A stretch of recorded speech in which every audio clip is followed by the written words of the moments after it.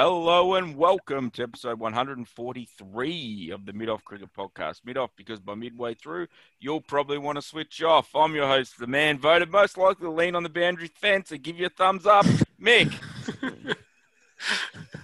And our first co-host is the man voted most likely to bust the thumb trying to field his own rubbish bowling. Welcome, Alex. Yep, saved a single, cost me $4,000. I would recommend it to everyone. Field off You're your ahead. own bowling. Don't field off your own bowling. Just Let it go. Let go for six. Yeah. Next up, the man voted most likely to move to the Ballerine and set up shop on Media Street. Welcome, David. Hey, Oh.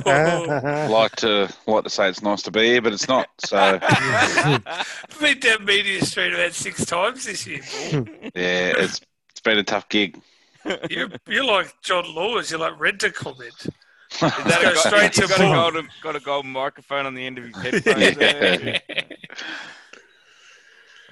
And finally, the man voted most likely to take centre right-handed, then face up left-handed. Welcome, Ross. So Thank you. I only did that twice. Once by accident and then the second time to kiss people. once by accident. I did that once playing a game of football. I forgot what foot I kicked with. I kicked it with my right foot, and then halfway through I realised I was a left footer. So, that happens. That's the type of premier talent we're rocking here at the That's podcast. So, welcome one and all to the Frederick Sock Company Studios. This is a Tight Ship production brought to you by Big Lug Enterprises. Alrighty, so we're going to kick off the podcast with a bit of cricket news. And in the last fortnight, the biggest cricket news story in all of Australia was who was the man with the toasted sandwich? And we found out after months and months, even though it was only a week ago, of digging here at the Mid-Off Cricket Podcast, we've discovered the man with the toasted sandwich was unsurprisingly Marnus Labuschagne. It's like Who Shot Monty Burns, isn't it? It was a big thing. Couple of episodes, spared a few episodes. Jeez, And you they're in damage control, aren't they? The Aussies. Oh. Everyone's coming out to Langer's defence. Just get on with it. I'm fucking with Langer on this one, though. Which is like, I don't know, bats flew out of hell or whatever, or hell froze over, if I agree with Justin Langer. You're playing for your fucking country. Just leave the fucking thing in the change room. You have 40 minutes for lunch or whatever it is, and you couldn't fucking eat a toasted sandwich in that time. Like, pisses me off. Because he's too busy in front of the mirror fucking going, not now, and just practicing his stupid fucking mannerisms. He needs a couple. He only needs one small mirror, though, because his eyes are so close together. Allegedly. It's funny, too, because little makeup mirror. it was apparently at the end of the lunch break, so he had 40 minutes to eat something. Like, if it was the end of the tea break, you go, okay, friend, if you only had 20 minutes, maybe you're in a bit of a hurry. But 40 minutes, come on. I reckon.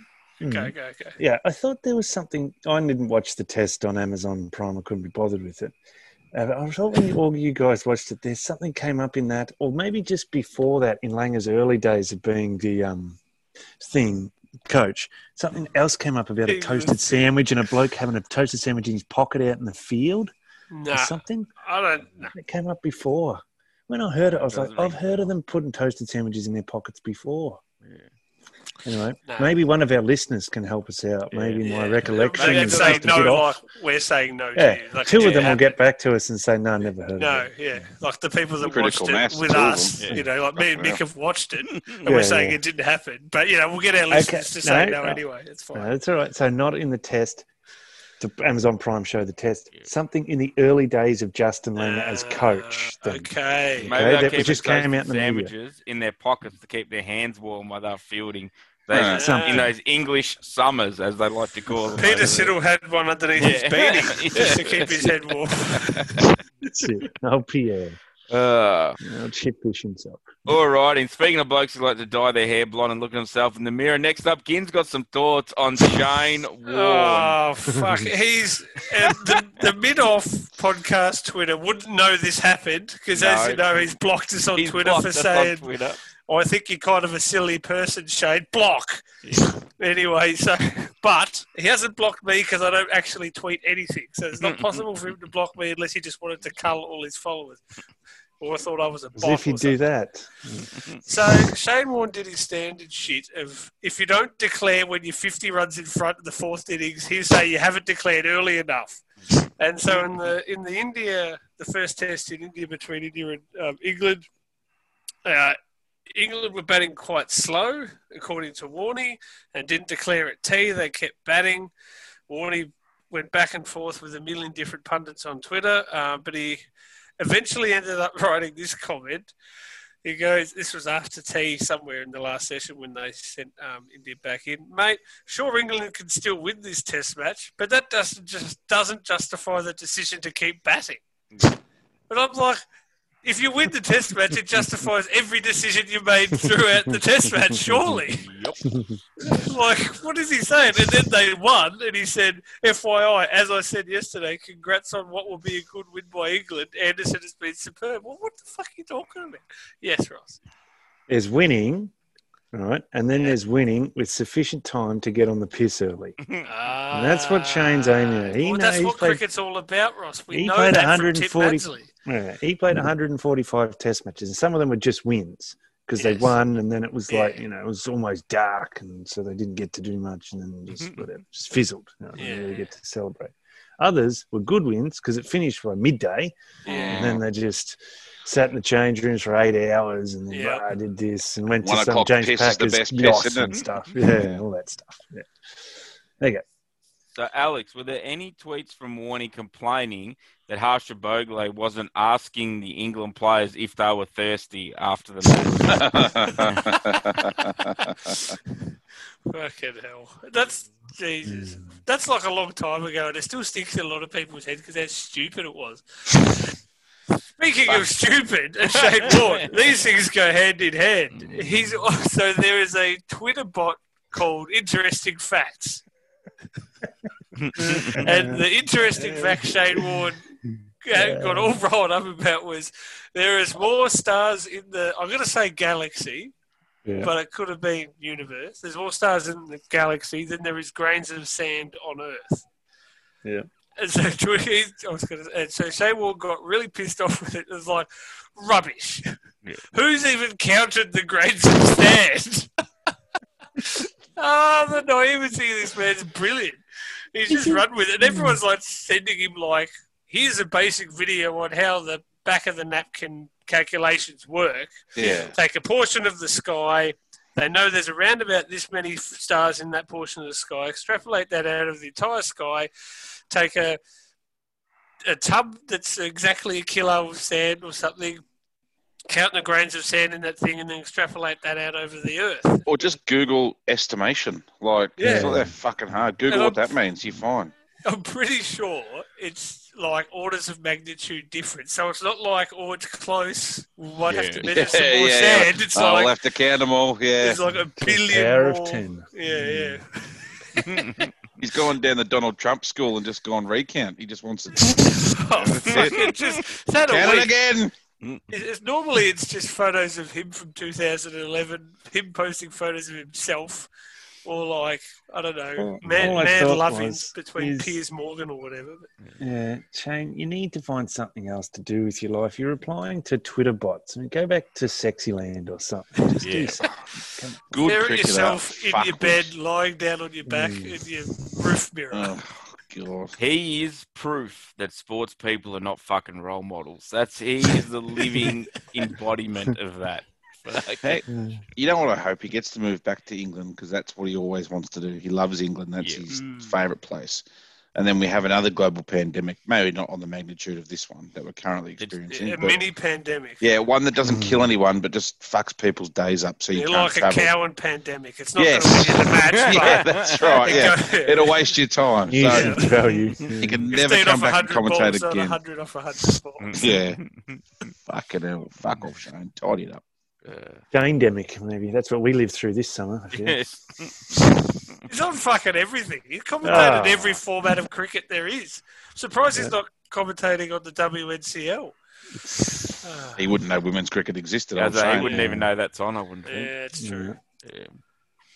Yeah. Speaking of Australian cricket, so we're going to move on from Warney because we could just bag him for hours, but we'll fucking just leave him alone. So recently over Zoom, the Cricket Australia held their night of nights and had the Allan Border medal and gave out all the trophies. So we're just going to quickly run through them and just touch on who picked up what. So we'll start at the top of the tree. So the AB medal was awarded to Steve Smith. He picked up 126 votes to beat Pat Cummins on 114, and Finchy got 97 votes. So it was Steve Smith's one-day cricket that got him over the line against Pat Cummins and that. It'll be a couple of tons at the start of this series in India against India, I reckon. Probably won him it. Yeah. So the Belinda Clark medal, which is the female equivalent, it's called the Belinda Clark Award. I don't know why it's not the Belinda Clark medal, but anyway. Beth Mooney got 60 votes just to edge out Meg Lanning with 58, and Georgia Wareham got 50. So well done to Beth Mooney there. She just got past Meg Lanning, so that's a good job there. On your moons. So we'll just quickly run through the others. Men's Test Player of the Year, unsurprisingly, was Pat Cummins. As previously mentioned, Steve Smith was the Men's ODI Player of the Year. Rachel Haynes was the Women's ODI Player of the Year. Very consistent she has been this year. Yeah. Men's T20I Player of the Year was Straight Breaks, Ashton Agar. Really? Yeah. God. Beery would have loved that. Must have been all the shine off his head distracting the batsman, so he's getting wickets. Yeah. Fuck. He's a weird-looking fucking human being. And he used to be so attractive. You know what he looks like? He took a hat trick. He did. You know what he looks like, Mick? Remember that cartoon, the little purple alien Widget? Yes. Widget the World Watcher. That's what he looks like. I'll get a picture. Like that. So where was it up to? Women's T20I Player of the Year was Beth Mooney. Domestic Player of the Year was the Michael Carenti of domestic cricket, Sean Marsh. He's one of those blokes who dominates at the low level below, but when he goes up, just doesn't seem to get it done. Female Domestic Player of the Year was Victoria's own, Elise Villani. Yep. She's got a ton today as well. Yeah, the Vics got up today against New South Wales. 2 down, I think it was. In the They end. do it better. They do it better. Don Bradman, Young Cricketer of the Year, was, again, another Victorian. The Chief, Will Sutherland, picked up that one. So, not Cam Green? No. How young do you need to be? Oh, Cam Green might have won it before. Oh, can you only win it once? One of those I think things. it's like the Rising Star and stuff. Yeah, okay. Yeah. The Betty question Wilson. the fucking thing skin. I'll question whatever I fucking like. I might be wrong there, but I've got a feeling Cam Green won it like a year or two ago when he kind of first got on the scene. Okay. But, the Betty Wilson Young Cricketer of the Year, but it's a female one. Hannah Darlington won that. I'll be honest, I'm not really sure who Hannah is, but well done. The Community Impact Award, which is obviously someone does a bit in the community and helps out around, was Josh Laylaw, the former Brisbane Heat, now Melbourne Renegade and Queensland player. He does the scorebook down his local club, doesn't he? Yep, that's it. On Saturday. Does the scoreboard, just sits there ball by ball, updates it every single one. Yeah, good job. And then lastly, the last part of the night was the Hall of Fame. So the Hall of Fame inductees this year were Johnny Mulag, who was the chap that the Boxing Day Best on Ground's named after. We spoke about him in a previous episode. He's got some amazing figures and is an amazing part of Australian cricket history that probably, until now, probably hasn't gotten the his just due. So well done to him. Lisa Sthalekar went in as well. And the Victorian icon, the big swerving Merv Hughes went into the Hall of Fame. Big Mo. Man have painted on socks to look like ASIC sneakers himself. Yes, David. Hannah Darlington plays for the Sydney Thunder. She has ferocious curly red hair. I think she debuted a couple of years ago at like 17 or something. Oh, okay, nice. You would know if you saw her. Yeah. Good stuff. Well done to her. So that's basically the quick rundown of the AB medal. There's not too much to harp on there. It is what it is. Yes, Roscoe. Yeah, I just had a quick update. That some of these ones they forgot to mention them on the night, at the AB medal, but there was the Craig Simmons medal was given out too on that night. Yeah, for the most runs in the BBL season. That was Alex Hales of the Sydney Thunder with 543. Yeah, that's the lowest total since Ben Dunk won his second count. He's actually the only. He's one of a couple of dual Craig Simmons medalists. It's elite company though. It's the only couple. Him and Darcy Short. Yeah. Oh yeah. The Darcy Monster. Then the Xavier Doherty medal for most wickets, well-known medal as well. That went to Jay High Richardson for 29 wickets. Yeah, and then the brown helmet, the Usman Khawaja medal, the most catches by a non-keeper. That went to Jordan Silk of the Sydney Sixers with 16 catches. Yeah. Neck himself. Yep. Would have been more. He dropped a few over the course of the journey. He dropped one in the final, absolute soda in the last over. We've already awarded the Jade Dernbach and Cam You mean August. Cricket Australia have already awarded? Yes, sorry. Yeah. And so that means there's only one medal left, and this one was forgotten to vote upon before the night, so we have to vote upon it now. And that's the Andrew Johns medal for the worst player in the BBL. That. We've done that. No, we did the Jade Dernbach, didn't we? The worst overseas. The Peter Siddle won the. My apologies. Yeah. My apologies. Mick did all the vote. Oh, we all did the voting. Yeah, we did votes every week on that. Was it just Mick that did it all? Right. We all did it. No, what happened was, although it wasn't like when I do the players' award at my local club and just do all the votes myself. This was legitimately done. Allegedly. I forgot. What happened was I got the guy to come in and do the gold leaf for the Jade Dernbach and the Cam August. I forgot to tell him to do the Andrew Johns as well, so it was left there blank. So I thought it hadn't been done. Yeah, no, that's all right. Common practice at local cricket clubs to forget to get the gold leaf guy in on your visit, and then often leave it 4 or 5 years. Yeah, and then everyone's forgotten who actually won 4 or 5 years ago. Yeah. Not awarded. This is when. Yes. All right. Sorry, Mick, back to you. That's all righty. So from there, talking about a few young people doing young people things, we're going to talk about one of the greatest debuts in Test cricket, apparently, that went across the stratosphere and social media in the last week. So young West Indian Kyle May has become the first batsman to score a 4th innings double ton on debut as the West Indies chased down 395 for a stunning 3-wicket win against the Bangers in the first test of their series. So May has struck 24s and 7 sixes in his 310-ball innings of 210 not out, guiding the Windies to complete the 5th highest chase in Test cricket history and the biggest ever in Asia. So well done to the boys there. Far out. So May has scored 40 in the first innings, which will give him 250 for the match, which is the 2nd highest tally for a West Indies batsman on debut as well. So he's breaking records left and right. Yeah. So he was playing just his 33rd first-class game. And in his very first test, May's become just the 5th man in history to score a double 100 on test debut. Like I said, the first to do it in the 4th innings. He shattered the previous record 4th innings score of 112, which was set in 1959 by name not given. So we don't know who did that. John Breadman, probably. So he's just the 8th debutant in history to score 100 in the 4th innings of a test. So Myers only, before this game, averaged 29 with the bat at first-class level. Really? And he had a highest score of 140 and had only made 2 career tons before this test match. How did he go? Unbelievable. Yeah, but I've just got a nice little bit of trivia about this innings, actually, if you would indulge me for a second, Michael. Yep, will do. The last person to make a double 100 on debut, do you know who that was?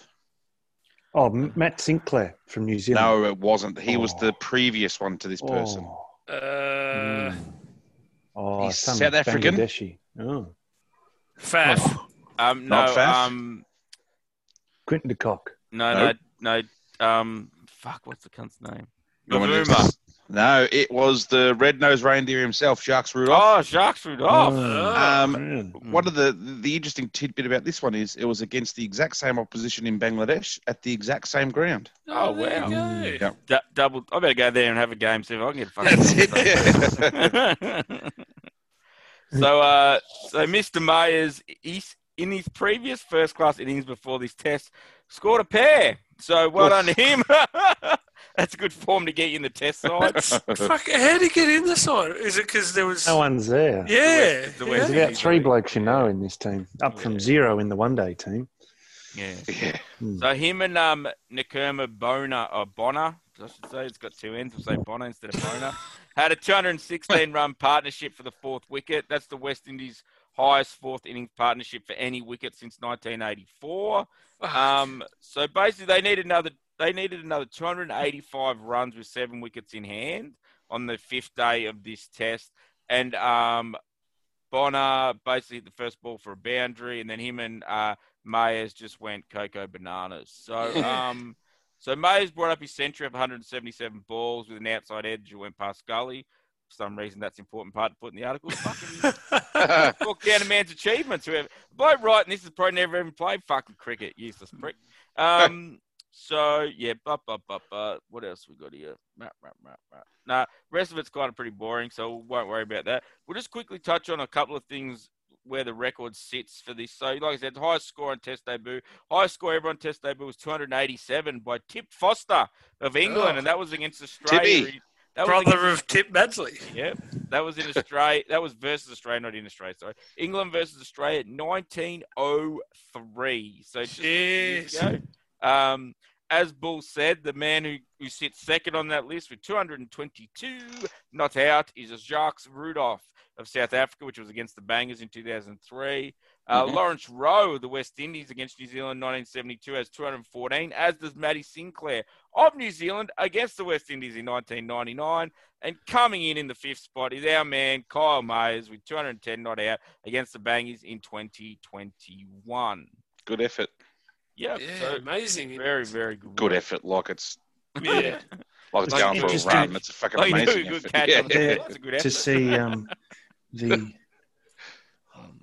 the highest successful run chases, that Australia had a bad run there. 2003, the top one, it's West Indies versus Australia, made 418. And then South Africa versus Australia in Perth, 2008, 414. Yep. So, Australia that was the end of the Australian bloody dynasty, really, wasn't it? That series and that chase. Yeah.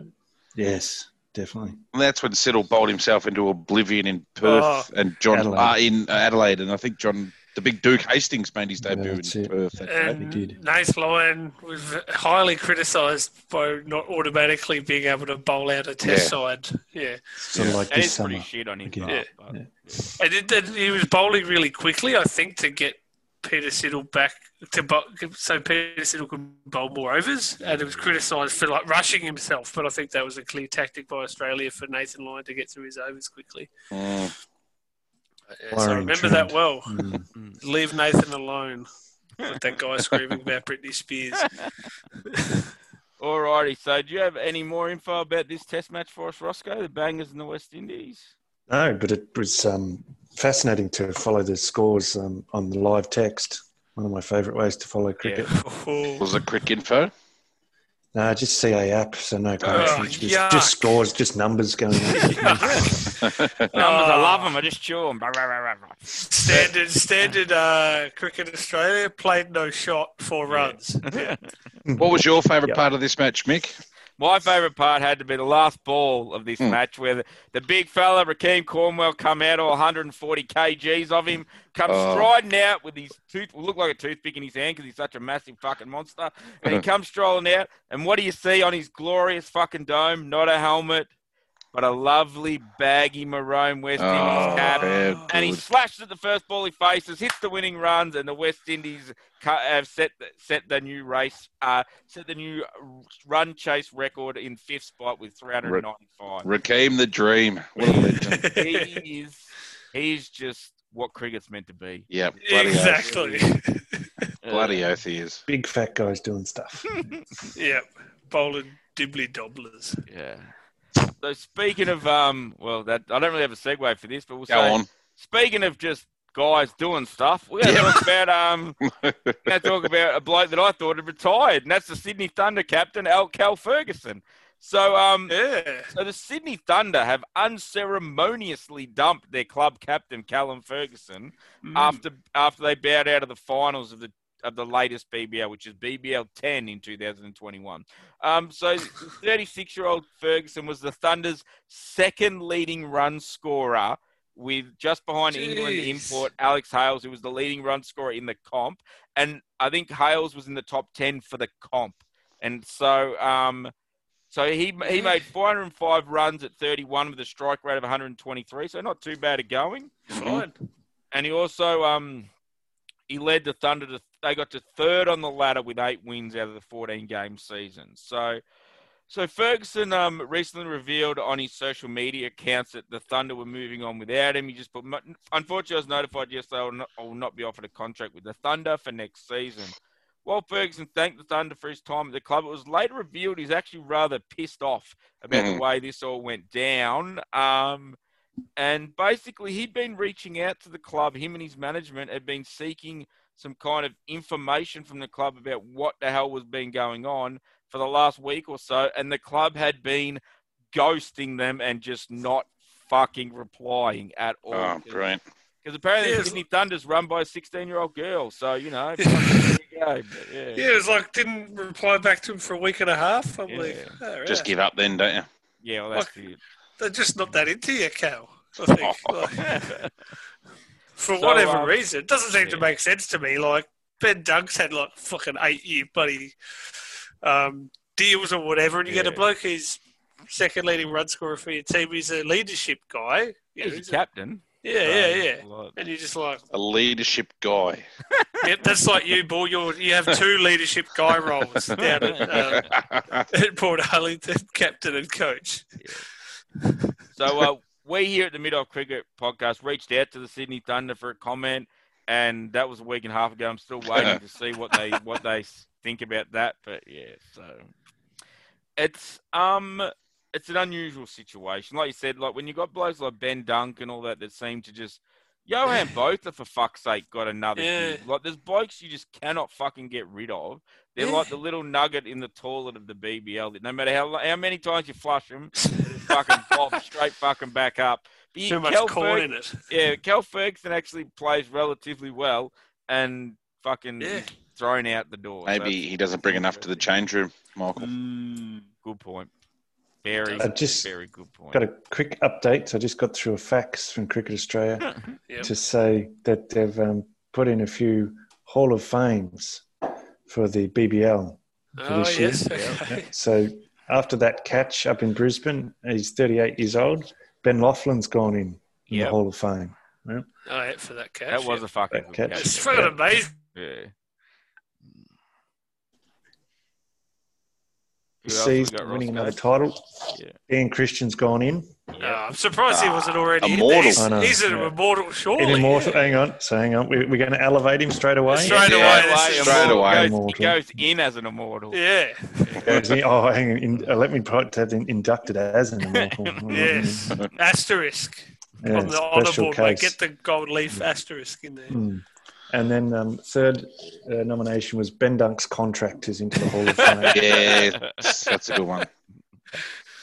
Alrighty. There are some shitters that are just bit part players that seem to just float around the teams. It's just amazing how it doesn't seem like there's any real plan with BBL contracts for me anyway. I don't pay too much attention to it. So it's interesting. I listened to Brett Hodge commentary on one game, and he said, because he's coached around the world in CPL and other stuff, and he said, you don't give blokes more than 2 years. He said, what have they done to earn more than 2 years? Because Oliver Davies at Sydney Thunder got a 5-year contract, like he's like an 18, 19-year-old, and the very next game he was dropped. Like, nah. 2-year deals. That's all we talk about in other franchise cricket. You look like you're there 100% of the time, like AFL clubs, for example, or soccer clubs, where you just play there. You're there all year round. They'll develop you. They're in for 12 weeks or something. More than 10 games, Yeah, franchise cricket. Yeah, he's right. He said it's franchise cricket. It's not league cricket or state cricket where you give blokes longer time. It's franchise cricket. You wouldn't even know if the franchise is going to be around the next year anyway. Yeah, that's it. How often do they do the contracts for the Australian cricket, Ross? It's once a year, isn't Annual? it? Yeah. So I think in some circumstances, they'll give guys multiple years. But they not do. Often. Not like they can go anywhere, I suppose. Yeah, well, that's true. Pat Cummins isn't exactly going to turn his back on Australian contract and go and play for fucking England, is he? No, we actually earn money in cricket in Australia, so it doesn't happen. So speaking of BBL axings, in a move that surprised probably everyone in cricket, Michael Klinger axed the Melbourne Renegades. So despite the fact that he hadn't won a game in about 500 fucking years, it felt like, he had retained his job and then quit. So that's an interesting one. Yeah. So there's a lot of people calling. There's a lot of people calling for his axing and a little bit disappointed he didn't get sacked. And then about 2 days later, he actually quit. And he's moved on to be the head of cricket development at the rabble they call New South Wales, which being at the rabble called the Renegades will put him in very good stead to dealing with the rabble up there. So, yeah. It's all about failing upwards, isn't it? Yeah. Yeah. Jobs for the boys. Although, from all reports, Michael Klinger's a nice he's a ripping bloke. Maybe it's just, But just no good as a Renegades coach, that's for sure. Well, that's what it sounds like or seems like. Proof was didn't win any games, the pudding. One or two. Yeah, because they won the title before he got there, didn't they? Yep. Yeah. And then they won They won it with this year. they won the title with Ronnie, and then Klinger came. That's it. Yep. Mm-hmm. Alrighty. So speaking of fixing things and fixing cricket, Roscoe, you've got some information from us on how Greg Chappell wants to fix Australian cricket. That's it. Yeah, it's the radical blueprint to reverse our Test decline. I thought he'd already fixed it for the 15 years he's been in the system. I thought this happened on the second episode of our podcast that he fixed it then. Now, to be fair to him, he hasn't had many opportunities to fix it, okay? And so he deserves another chance. Right? Hilton Cartwright was going to fix Australian cricket. That didn't work out. Fuck. That was a big 60 hitting the BBL, but so that half fixed it. Yeah, and he's got a big neck too. So. Having the Futures League as under 23s rather than second 11 cricket, that was going to fix Australian cricket. That was his brother, wasn't it? Everyone hates it. Yeah. That was him. Okay. Australia must heed Albert Einstein's words the middle of difficulty. E equals MC. Oh, sorry, hang on. B equals KFC. Go on. Sorry, I interrupted it must heed Albert Einstein's words, in the middle of difficulty lies opportunity, because the game, like the broader community, is facing a crisis. Oh. There's always a crisis in cricket, isn't there? Imagine, can I stop you there? Imagine this bloke's presentations internally to Cricket Australia. Everyone, Greg Chappell's doing a talk. Fuck this. How long? 3 hours? Yeah. Can't this be done in an email? Well, fucking hell. All you got to do is listen to this type of stuff from Greg and you go, oh, that's why it didn't work when he coached you. Yeah. I get it. Yeah. Yes, to take the words of a wise man, never start a speech with a quote. That's pretty funny. What else has Greg got for us, Roscoe? Well, he started an article with a quote. Anyway, there we go. With each crisis comes opportunity, so this one must not be wasted. With planning, it can be used as a positive catalyst. Didn't know there were positive and negative catalysts, but anyway, to streamline Australian cricket and set it up for success over the next 30 years. Okay, big call, 30 years. So how would he be streamlining it? Does he elaborate? Yes. Oh, good. Right. If cricket was just beginning in this country, we wouldn't design the structure that we currently have. It has grown organically over 200 years. Wow, yep. 200? That doesn't sound right. That's about right, isn't it? Okay. And has been added to and subtracted from over time by changing circumstances. What we have left is a hybrid which does not suit the needs of the modern era. COVID-19 crisis presents Cricket Australia with a once-in-a-generation opportunity to restructure to suit our present and future needs. Yep. The biggest issue there. Details. Here we go. The biggest issue of their current program of games is that young batsmen are finding it extremely difficult to develop the solid batting foundations that can survive the close examination that Test match cricket provides. If we continue at this rate, the danger is that we will find it increasingly hard to remain competitive in the longest format. A little bit of crisis, sort of, This is a little bit of the. We need a 4-week preparation for a T20 match. You gotta to be prepared for playing tests. You need to have played tests. That's essentially what he's saying. We have to give our young batsmen a real examination that Test cricket gives before they get to Test cricket. It's not possible, Greg. Anyway, continue. Yes, when there was only one format, emerging players. Let's go back a long way. Yeah, fucking how long? 1920 with that fucking 50 over cricket. Well, in the 70s, earlier 60s. Yeah, 60s in England, 70s in Australia. Oh. Back when the whacker used to be the whacker, not the fucking flat deck it is now. Fucking hell. There we go. Yep. Give us the bullet points, Roscoe. How's Greg fixing it? Yeah. When there's only one format, emerging players had access to a full season of 8 Shield games before the introduction of Tasmania, of course, interspersed with 2-day club cricket in which to hone their technical and mental skills. When one ran into form in this environment, it wasn't unusual for a young batsman to make 3 or 4 centuries in a short period of time. And this purple patch established the skills and confidence on which to build the foundations for future success. The arrival of the 50-over format changed the program in Australian cricket from the late 1970s, but its introduction proved to be positive. Batsmen learned to be more assertive at the crease without necessarily increasing the risk of getting out. In its own way, it freed batsmen to be able to express themselves more expansively. Glenn Turner and Jeff Boycott were prime examples. What? He's gone insane. Yeah. The big change occurred when T20 cricket was introduced into the equation. The first Big Bash League game was played at the WACA between the Western Warriors and the Victorian Bushrangers on the 12th of January 2005. Now, that's not correct because it wasn't called a Big Bash League then. No. It was just called T20 cricket. Wasn't it just the KFC Big Bash or something? No, it was just a one-off game before a 50-over game. They played it the day before. Yeah. The sellout crowd of 20,000 had no idea of the deleterious impact the occasion, I don't know what that word is, would have on the production of batsmen in this country over the next 16 years. Those who have grown up in this era have had to contend with 3 formats squeezed into the same time frame that once housed only 4-day matches and a handful of club games. The double whammy is that first-class cricket is now playing very little club cricket, which has a dire effect on this level of club cricket as the competition is denuded of its best players for most of the season. This means the next generation is missing out on important challenges at that tier. Without these challenges, the best youngsters are reaching state level lacking the necessary grounding to succeed. Right, BBL has been a remarkable success. It's downside is it takes up 8 weeks right in the middle of the season, which means that Shield cricket goes into hibernation from early December to early February. In that 8-week period, emerging players on the BBL list are improving their hitting skills but not improving their defensive techniques. And their defensive techniques in particular are often flawed. That goddamn T20.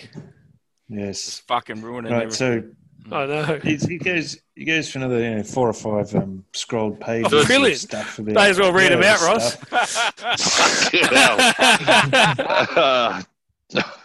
It's the ramblings of a man who's out of touch. Yeah. Is what I can summarise it. He has a solution. Here we go. Very quickly. There was some bullet points of what he wanted to do, wasn't there? Yeah. So let's start with the suggestion that's not Greg's, but Sean Graff, High Performance Measure at Cricket Victoria, proposed a solution some years ago whereby the Shield would be played in a calendar year rather than in a season.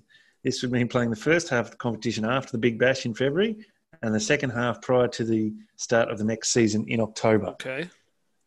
Okay, that sounds like the stupidest idea I've ever heard of. And you'd have to have a season off, or they're going to play 16 games of Shield in 1 year. I have no idea. That's just fucking dumb. How could you? That's like AFL saying, we'll start the season in August to do August, September. Then we'll have Christmas off. We'll come back in March and then do the season March through to May. Yeah, like, the grand final can be on Queen's birthday. Yeah, that's it. As if you would do that. Like, I don't know. Why would you have a 6-month break in a season? It doesn't make any sense. Yeah, it's a long break, but what's that solving? What's the issue that's solving? Don't know, because it doesn't solve the problem. The problem was having a break in the Shield games. Yeah. That's actually it's a longer break. Yeah. That's a longer break than they fucking already have. So that's the problem. That was okay. I thought it might have been like, we're not playing Test cricket. We're not playing Shield cricket when Tests are on. I thought that might have been the problem. That's not a break. That's an off-season and a pre-season. Yeah. But you can do a mini pre-season in summer. Yes. They just want more pre-season. Pre-season in your I'll tell you the one thing about fucking Sean Graff it's not high performance? His fucking thought process. That is the dumbest fucking idea ever. Thank you, Mick. His fucking thought process. Here's Greg's idea. My preference is start the Sheffield Shield in September and run it through until November. TV is not a factor and crowds are not big enough to worry about it. It's a crucial investment in Australia's future as a strong test nation. Okay, so he's given 3 months, September, October, November, to play 10 Shield games. Four days each? Yeah, 4 days each. So there's 13 weeks in 3 months. So and there's a final in the Shield, so there's 11 rounds. So you're going to play a game every week for 11 out of 13 weeks. Yeah. So how do the blokes play club cricket then? Which is his other complaint. They won't. Yeah. They won't because they'll be knackered playing Shield cricket. I don't know. They could go in the 2 day gap between every Shield game. They could go and play Saturday, Sunday down at Greenvale. That's amazing. So what's that solving again? They said this is going to solve this problem. So the Shield gets away from the BBL, I think. Yeah. Okay. That's what it is. But the Shield's not played through the BBL currently. Yeah. No, it's played either side of it. He wants a one continuous season. Oh, okay. Because having cricketers who get paid more than I get paid now to do my job can't possibly swap between two different tasks in their job. I think his theory, which would be that if they do it that way, the season is basically all before the test start. So therefore, your form, if you were in form, would run through the Shield. Okay, get you picked in the test side, which in theory makes sense. Yeah, that does make sense. But it doesn't necessarily make sense in practice with the way the season's structured. Because then you got to have a one-day comp at some stage, which I'm guessing he's going to have at the back end. When the one days are on in Australia, but now the one days are on at different times. They're not at the end of the summer like they used to be. So it's all it's old man rambling for the sake of old man rambling, I think. It just needs to put a bit more thought into it. As if you're going to play 10 Shield games in 13 weeks. No. Yeah. I mean, you can, but it's not something that's anywhere near the scheduling that we currently have. But right? if Cricket Australia's taught us anything, the Pat Howards of the world wouldn't let that happen. Oh, mate. That'd knock him off the mortal coil, I think, if he had read that fixture. This interesting thing about you need to have been playing Shield cricket before you play Test cricket is interesting because we also travel away from this country to play Test cricket overseas in winter in Australia. No one's playing Shield cricket for a long period of time, but we still manage to do it. Yeah, like it's interesting. It's just focused on like the home summer, and we're only focusing on the home tests that this is going to affect. But technically, 50% of the tests aren't played here. Very true. 40% of them aren't played in this hemisphere, probably more. Yeah. So it's weird. I was just thinking about that the other day. I was like, why do we care so much whether someone's playing a Shield game before test when half of our tests, when no one's playing cricket unless you're in county? Yeah, I think. We just learnt from our old mate from the West Indies that you only got to play about half a dozen fucking first-class games. It'd be as long as you average mid-20s, you can go play Test cricket. It's all right. Average New Zealand great numbers. Yeah. Skyrocket into a 200 on debut. What else has Greg got for us, Roscoe? Yeah, he's got some good stuff now. Now he's hitting his straps now. After he's playing 10 games in 13 weeks. The other innovation I'd like to see is an extra team brought into the competition. This would ensure that more emerging talent would get opportunities. That team could be an ACT/country team, or better still, an Australian under-23 team. Country team. Like the Caxi maybe, like he fucking did in the one-day comp. Yeah, Malenko's really kicked on from captaining that last Caxi side, hasn't he? He's got strength to strength, that bloke. They call him the Great Malenko for nothing. Plays one BBL game a year or something like that. I love that he's trotting this out like it's new. It's a new idea. It's your idea from fucking 6 years ago, retreaded, you silly old cunt. Oh, fucking hell. It's his idea from 2008, Amazing. And country team. What's the logistics of that? Yeah. Someone driving to Dubbo and Mildura going, he bowls rapid, let's get him in the countryside. Let's put him in the ACT country team. What does that mean? You don't want an ACT team anyway, because that's the fucking reason we had Brad Haddon for all those years. They got a lot to fucking answer for in Canberra. Yeah, the hula hoop technique was spawned out of the Comets. Yeah. Fucking hell. So the ACT/country team would be a bit like the federal police because they're in the ACT and they're all over Australia. So it could come from anywhere. But the federal cops of Shield cricket. Fucking amazing. Right, the next thing he comes up with, further, an Australia A team could play games against other A teams, such as New Zealand. Don't we do that? Yes, they're Didn't we called just have an A Australia games. versus India A game like fucking 2 months ago? Yes. Oh, The We had England two of them. Lions, or similar. This one enabled advancement of their red ball development. The England Lions came here the summer before the Ashes. The It's standard. Australian They're A game called was our A-tools. undoing because Costa got hit in the fucking head and couldn't play the first test. This is amazing stuff. What's So, next? hang on, Greg. What are these things called A teams? I've never. What, Australia A? What? I thought that was a one-off in like the early 2000s where Paul his Rifle next- played in it. What's his big next innovation? We should bring in a form of cricket where you play across one day and you have like 50 overs each. let's you just can wear pick a random number. 50 And you can over. wear like coloured clothes and have a different coloured ball so you can play under lights. Fucking hell, Greg. Jesus. Well, we're still in the fucking 60s. Oh, back before we had fucking one-day cricket, we just played 5 games a year, and that was good enough. Fucking hell. Yeah. Yeah, I got that reaction as well, Roscoe. Yeah. If we don't focus on investing in the next generation of elite players, because there's not enough focus and investing in elite players, they're not being looked after. We continue to slide backwards as other countries take up the mantle as leaders in player development that we relinquished a couple of years ago. Is that when he stopped working for CA? Yeah, must have been. Ironically, these countries have studied our ideas, finessed them to their advantage, and invested successfully in their own A-team programs. We simply cannot afford to stand still whilst others improve in leaps and bounds. So the way he makes it sound, and correct me if I'm wrong, do we no longer have academies at all where guys go and like to the VIS? Isn't there that Centre of Excellence in Brisbane still there? Yeah, it's still there. Yeah. Because they play a lot of women's ODIs at that ground. Yeah. Yeah. It's still there. Surely you just invest the money in that and put the right people into those fucking programs and just do it that way. And you know what? Fucking just... Yeah, anyway. Fuck it. It is. Yeah. To finish his article, as Albert Einstein said, quote, we cannot solve our problems with the same thinking we used when we created them. Well, he's just rehashed all the same fucking ideas. He's off his trolley, mate. He's gone. Well, he might need to be in a home soon, I think. So he created problems by developing this Futures League under-23 idea, and now he's trying to solve the problem that he created with his Futures League by bringing in Australia under-23. Sounds like Kevin Bartlett on the fucking rules committee of the AFL. He is the KB of cricket. Thank you, Mick. That's all right. I don't have to read To quote the great philosopher Jeff Thompson, I'm getting fucking drowned out here. Shut up, Greg Chappell, you fucking dickhead.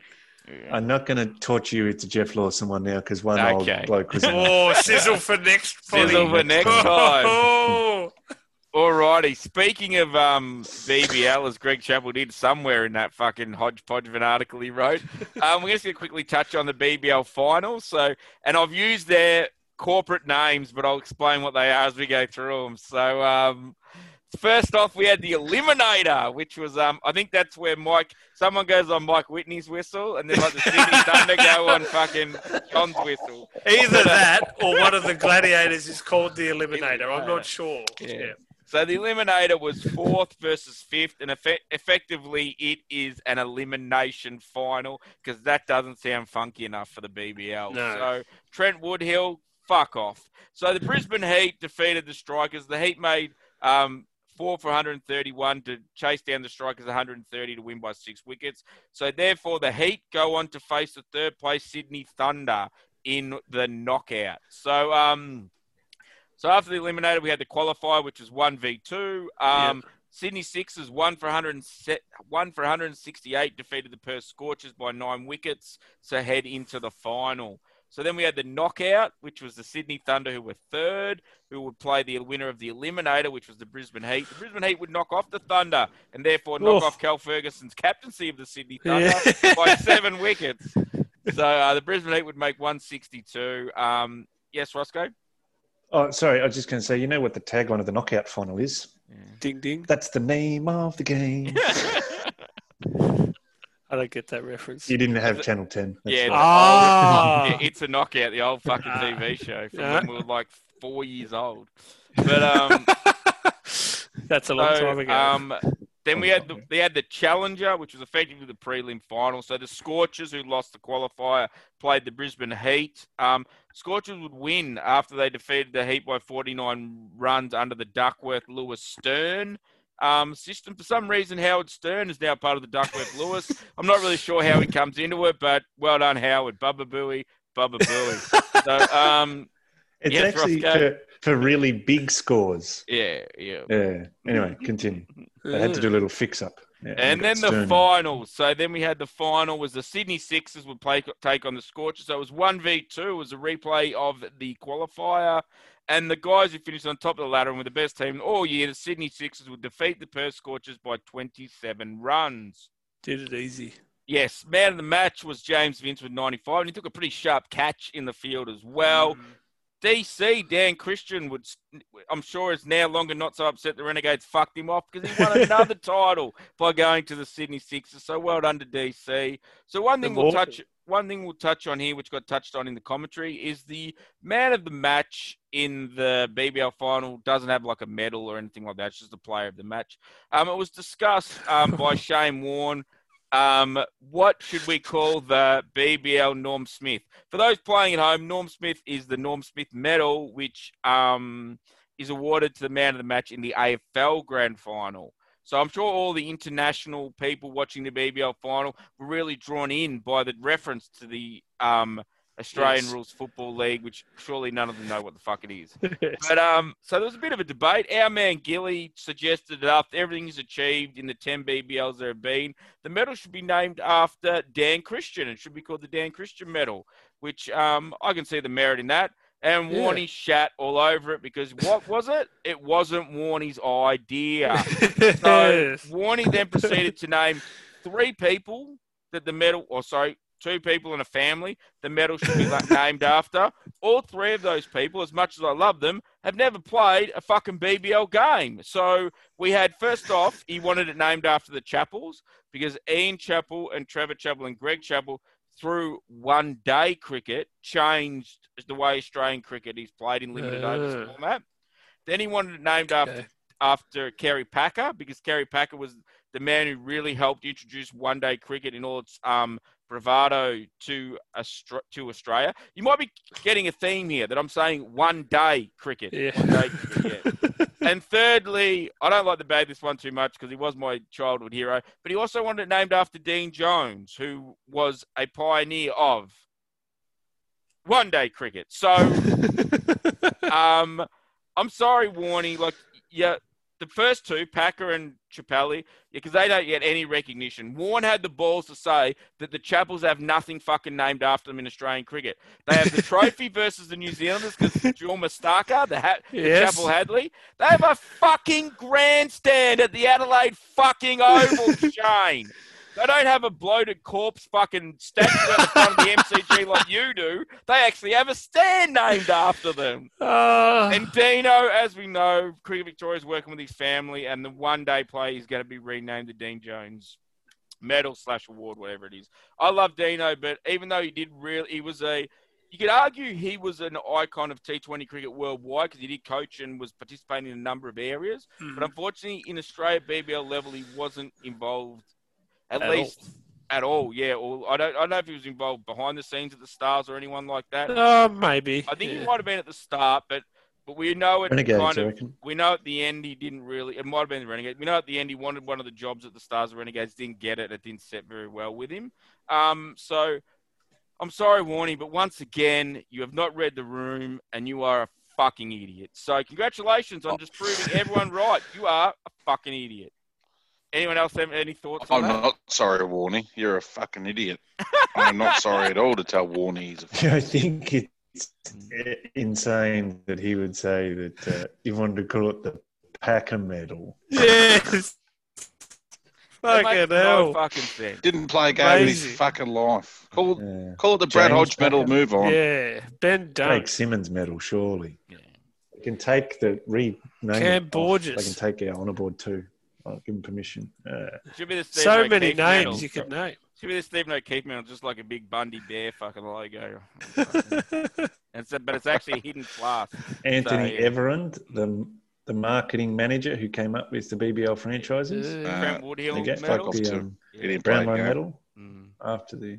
No, but it's the medals aren't named after players; are named after administrators, like the Brownlow medal. Is a Yeah, like secretary. the Alan Border medal for all his administration Anyway, for there you cricket. go. Australia. Yeah, huge on administrative work. Well, he was captain of the side, and Bull would know how much admin you have to do after a game. Yeah, You have to sign the thing. You've got to do the opposition votes for him. You've got to get them to And- do your votes for you. For I've some got to get the umpire reason, side you off. you have to Suggestion? take a photo of an umpire's report, then email that photo to the Umpires Association, as opposed to just doing it digitally online anyway. It's fucking Oh, so, stupid. that, Sorry, so you guys don't do it on my cricket like everyone Nah. else does? nah, That's it's in the back of the book. Take a But- photo. What was your suggestion, So the umpire. Ross? Oh, okay. The Go, Ross. Greg Shippard medal, perhaps, had a bit of success. I'm docking the big ship. Taking I home personally shipping. like the DC because I like DC and he's Yeah. won a fuckload of titles and he's played at Yes. nearly every club, so he's got a finger in nearly every pie. So I don't actually mind the DC. The problem is that he's probably going to win his own medal for the next 5 Yeah, years. well, that's he's still he playing. never So I think- loses. yeah, so I think we just wait on it and let him retire, and then we name it after him. I think. Yeah. Yeah. Or just name it after no one. Yeah, well, that's the other option. Yeah. Just fucking the best on. Yeah. Man of the yeah. match, don't they usually Yeah, call it? mom. Mm. Player. Yeah, Player so of Bottom. that was about it for the BBL. Awesome. I had the stats that Ross ran through when he gave out the awards for the Craig Simmons and who got the what's the wicket one again?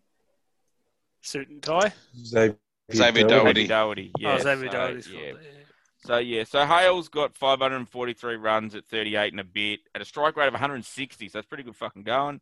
And Jahai got 29 at 16 with an economy of 7, which isn't too bad because he probably bowls in the power play more often than he doesn't. So it's actually pretty good going as well. But yeah, so we're Very going to good skip going. over Jeff Lawson's thoughts on the BBL because they're probably around the same as Greg Chappell's. And but yeah, so do you have a final thought for us, Roscoe? Oh, I did, but I've been caught off guard here. That, you'd come to me at this time of the podcast. Yeah, I know. I've come to you at the Yeah. end. I'm sorry. I put your We're final thought at the Yeah. end. We're not deep into the second hour, so That's it's a bit surprising for us here. We're not at daddy potties times, just a normal potty. Yes, so Daddy I'm just Potty. going to have to gather my thoughts. We'll just talk amongst ourselves, will we? Yeah. all of I've got Sunbury- hours on daddy potty if you want, Ross. But yeah. all of Sunbury's gone into lockdown, which is bad news for our next get together because we were going to meet, of course, under the shadows of the Splayed Stumps The clock. original potty. So, I know, second potty we have. just a final thought from me. It wasn't what I was going to go with, but we'll do it anyway. How good is it when you're a Sydney Sixers member, Tracy, Kieran, and Jay Dodson? Oh, And these dickheads. You think Monday. It's Monday. We just won a BBL back to back, bark to bark, like Yeah. never before. Head's a bit Let's sore, a do- bit dusty. Yeah, a little bit dusty. It's big day Sunday. And you think, what could I do? I know. I'll go and get a magenta 6 tattooed on my forearm. Oh, yes, please. That would be a good idea. Into his forearm, yes. Yes. And I can see just at the corner of the photo there, Mick, he is in fact wearing batting gloves while Oh, getting that's that good to done. know. Yeah. Like Nugget. Shit. The thing I love about this is, right, the BBL as a competition has the worst batch of fucking club logos. That anyone looks at one of those and goes, "I would Fucking permanently like one of those on my fucking body," is fucking insane. It makes no fucking sense at all. You're better off going and They are getting the fucking shocking. cover of the Blink-182 Greatest Hits album on your fucking calf. Like, rather than that. All right, homework for the next potty you guys have to come back with your favourite BBL logo. All right. We'll Renegades. Hang on, I'll come back next ad week. nauseum. 3 quick points from me. Yes, right. So we had Final points. Yeah, can't forget this England-India playing a 4-test series. Ishant Sharma's back into the team to bowl the first over of the match, which was good to see. Good to see him back. Good bloke. 98 tests. He'll get to his 100, no doubt, in this series. Absolutely. Got his 300th wicket in his test. He did. There you go. Yeah. And old man Jim Anderson, he bowled an absolute beauty of an over and got 2 wickets as India fell over and England won. A few After Joe inductors. Root made 200 and they made 550 and declared it just the right time by going all out. Yep. Joe Root in the last month has made 8% of his test runs or something. 2 double tons and another daddy on top of that. Yeah, unbelievable numbers. Yeah. And the second point to bring up was just quickly that the Universe Boss has an album out. This should be no doubt good listening. Yeah. What's it called? It's something like Ultimate Cricket, I think it's called. No, it's called like Gorgeous or something like that. I thought it was like called Bliss or something like that. Bliss. Right. Oh, once went to a nightclub called Bliss. It didn't fill me with bliss. Let me just tell you that. It is called and then the last point. Universe Boss Blessings from Triple Century. Blessings. Yeah. That's it. Yeah. Now, here we go. Very important update here on former Test captain of Australia, which is my final thought for today. Now, there was rumours abounding that hit the Sydney press that old mate not Steve Smith, the other bloke, Michael Clark. Michael Parenti. Steve Smith, the other bloke. Yeah. I get so many people call me Steve all the fucking time. Like, yeah. Smudger. Oh, no, hang on. Sorry, mate. I thought you were Steve Smith. Sorry.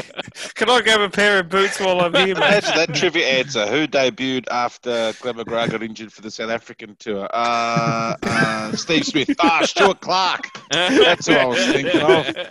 Clark and Smith. They always... the other guy. The other guy. Mix them together. Not Steve Smith, the other guy. Yeah, the other bloke. The only other guy in the world.